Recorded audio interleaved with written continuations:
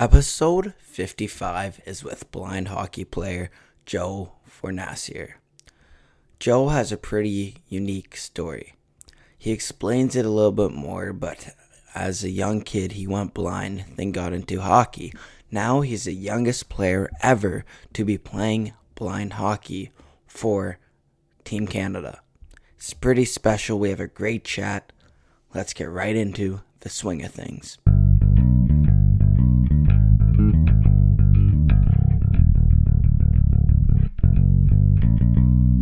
How's it going, everyone? My name is Lucas Halton here from the Hockey with Hultzy podcast.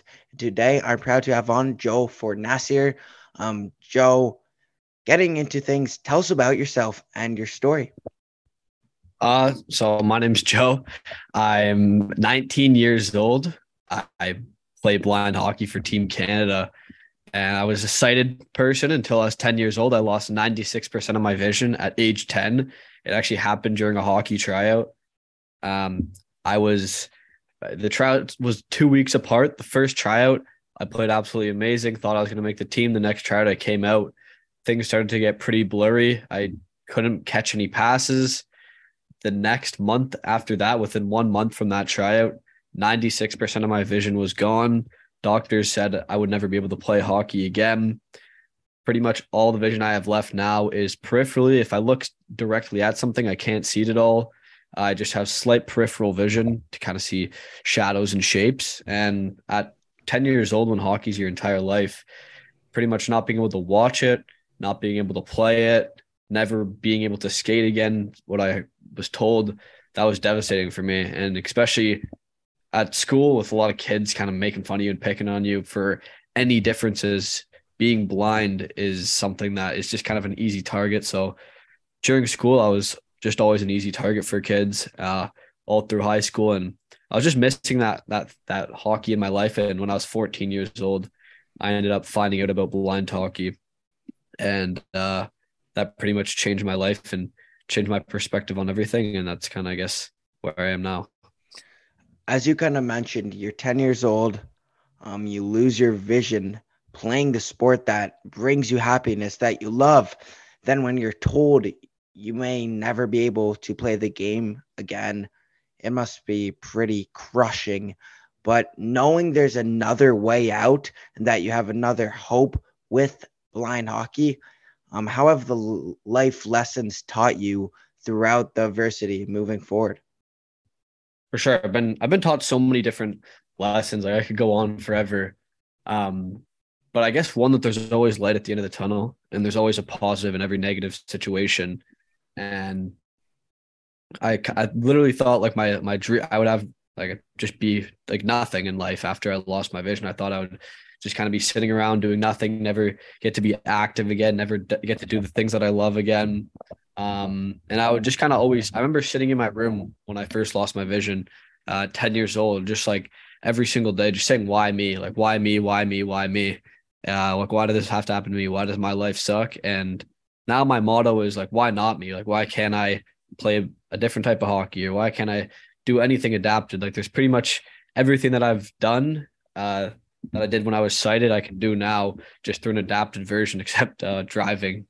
Not driving yet. That probably won't be a good idea, but hopefully a self-driving car one day, fingers crossed. But that new hope just was absolutely incredible for me finding out about blind hockey. And I just think that there's always a positive, in every negative situation. So that's what I'd say about that.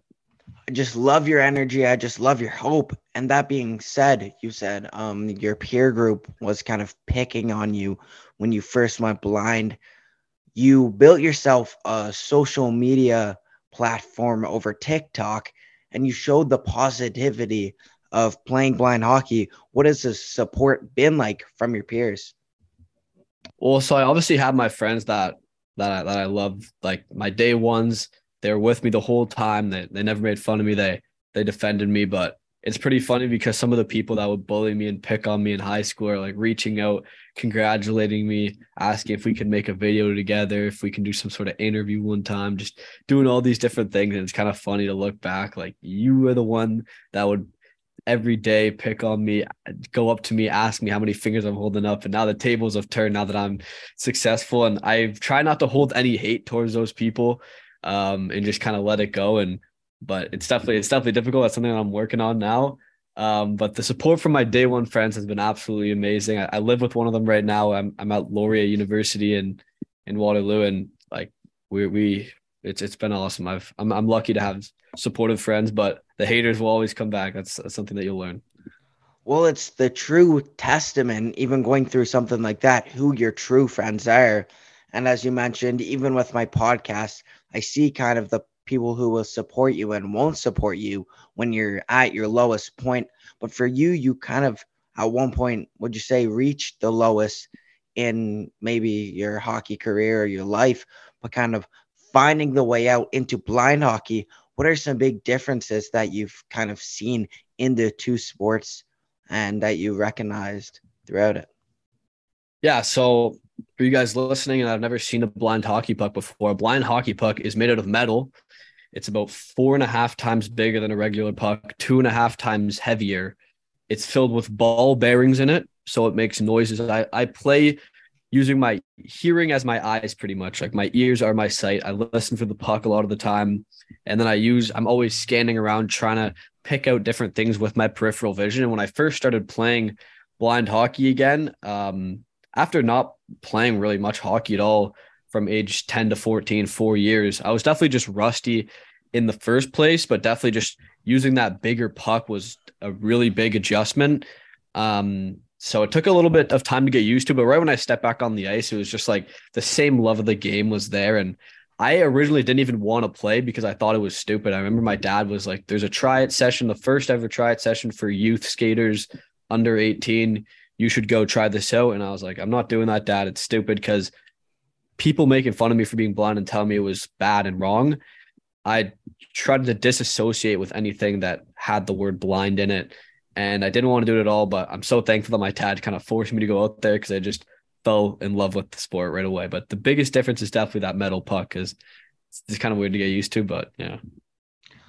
Well, you kind of shown that you found your positive way out for people who, let's say, just lost their vision or are kind of in a tough situation with being blind. What are some advice that you have for them that kind of helped you find your pathway to success? For sure. My biggest thing I would probably say is to accept it. Once you accept your disability, whatever it is, if it's blindness, if you're hearing impaired, if it's whatever it is, just accept that and accept that it's part of you because I was in denial for so many years and that held me back so much. But once you just truly accept it and let it become a part of you, so many more doors will open up and people will have respect for you as well. There's obviously going to be kids that are going to pick on you regardless, either way. But once you accept that and you're open to doing things, again, that's my biggest thing. Just try everything because again, I didn't want to try blind hockey. I didn't want to try all these things. And now I've played blind hockey. I've played blind soccer. I've played blind basketball, blind rock climbing. I've gone water skiing. I've literally every single opportunity that I can take, I'm taking it because life's short and I'm not going to let this disability hold me back. And that's what I'd say for anyone that's kind of going through that right now. But just accepting is the main thing. Like blind hockey, then like in the NHL or like NBA and blind basketball, it's all still the same sport. Having the hockey community back you up through your journey, how special has it been? It's been awesome. The people that have reached out to me, the support's been like I couldn't ask for anything better. Brad Marchand ended up FaceTiming our team before one of the games, which was super cool. I ended up going to a Vegas Golden Knights practice, and Ryan Reeves took some shots on Marc-Andre Fleury with the puck. And NHL and ESPN reposted a couple of my videos. And my ultimate dream is to actually be at the NHL All-Star game, kind of sharing my story and representing blind hockey in the next 5 years. So kind of these are the early stages and the hockey community is great. There's so just completely full of beauties. So it's been more support than I could have ever asked for. You're still chasing a dream, but I imagine as a young kid, you dream for representing, playing hockey for your country. After being blind, still being able to accomplish that, how special is it? It's incredible, and that's goes back to what I was saying. There's a positive in every negative situation. I was definitely an above average hockey player, but I was no Bedard. I was never going to make Team Canada. I was never going to play in the juniors. I can say that for sure. But now I have that opportunity, and I get to do that. And just it's an absolutely incredible feeling that I can't even describe it. Putting on that maple leaf for your country is something that every kid dreams of. I remember I was still excited at the time that Crosby scored that golden goal, and like I remember just saying, like, imagine being able to be in that position, and it's the reality for me now. So it's been absolutely unreal, and getting to travel across North America to do what I love is just it's really something that I couldn't even dreamed of before. Doing so much at such a young age, you're still just 19. What does that tell to others that say you're too young? Like 19 is too young. What do you kind of say to them? Exactly. Age is not a number. And I actually even dealt with that a little bit joining blind hockey because I was one of the younger people. A lot of the other guys had lost their vision a bit later in life. There was a lot of guys 25, 30. And I ended up being the youngest player on Team Canada when I was 17 years old. I was granted exceptional status, the first player ever in blind hockey. And I'm still the youngest player now at 19, but I want there to be younger players. I don't want to still be the youngest player. I want someone to come take my spot. So I'm always at different blind hockey youth sessions trying to motivate the younger generations, but go chase your dreams. Age is not a number. There's nothing stopping you but yourself from just going out there and trying your hardest. So yeah, exactly what you said perfectly. Age is it's just a number. So yeah. Yeah, like age is not just a number, as we were talking about. Throughout now, you, as you said, starting at 17, you're now 19. You've had some experience, played in some massive events. What have kind of been the top of your list of achievements in blind hockey? Um, definitely. I have 3 gold medals on my belt right now, and those three are just every single time it's just as special as the next one. Um, but the last gold medal I won in Toronto with a bunch of my friends and family were down there, which is the first time I've ever gone to play it for Team Canada in Toronto. The other times was in Pittsburgh, or was in Indiana, and was in Ottawa. So definitely getting to play in front of like all my friends and family in Toronto, and it was like sold out at the old Maple Leaf Gardens. Incredible experience. I remember standing on the blue line when the national anthem is playing, and I could barely hear the singer because the whole crowd was singing "Oh Canada," and it's like that's just like an environment that I can't describe, and it brought me goosebumps at the time just having. I think it was around over 2,000 people there, and it was just that was incredible. So that was probably my favorite moment. Just everyone singing the national anthem because it was just like everyone is here representing Canada, and like that's what you live for, you know. So it was amazing. Having that many people at your game and scoring, how special was that? That was awesome. That was awesome. I like that was another moment where like I came in, and when I look at the net, I think I think I was near like the top of the circle, and you have to make one clean pass in blind hockey. So I got the pass off the face off, and I just like fired it, and I can't really see the net, so I have no idea if it goes in, but I just heard the crossbar ding. And I'm like, I don't know if this is in or not, but and then I heard like the ref blows 2 whistles if it's a goal and 1 whistle if it's like a save. So I heard the 2 whistles and I just didn't even know what to do. I was just so ecstatic. The place is going crazy. And I remember after I kind of did a lap and just kind of was trying to hype the crowd up a little bit. And my coach got pretty mad at me. He stopped showboating. He's like, it's not WWE, but I was just so fired up after scoring that goal. It was an incredible feeling to just kind of have the whole place erupt. So that was awesome. Well, obviously, the emotion must have been pretty special. And throughout your journey, you must have had some people that give you those big ideas for those big time moments. Have you had a role model throughout your journey? There's been so many different guys in the blind hockey community. Probably the biggest one for me, um, his name is Mark DeMontis. He's a huge part of the blind hockey community. He's probably the biggest face right now. He actually rollerbladed across Canada to raise money for blind hockey in 2013. And I remember after hearing about that, I was like, he's like, I can do that. He was only 17 years old. And he's, again, someone that showed me that just because you're young uh, doesn't mean you have any limitations on you. So once I heard that, it kind of gave me motivation to inspire their people at a young age. And he always believed in me. From when I was 14 years old and he was in his 30s, he was always saying, Joe, you got this, you got this. Like, you're going to be there one day on the national team with me. And he's on the team with me now and won gold medals together. And it's just inspirational. So probably, man, Mark DeMontis. Having all your teammates, it's just like a family. How special is it having those guys around?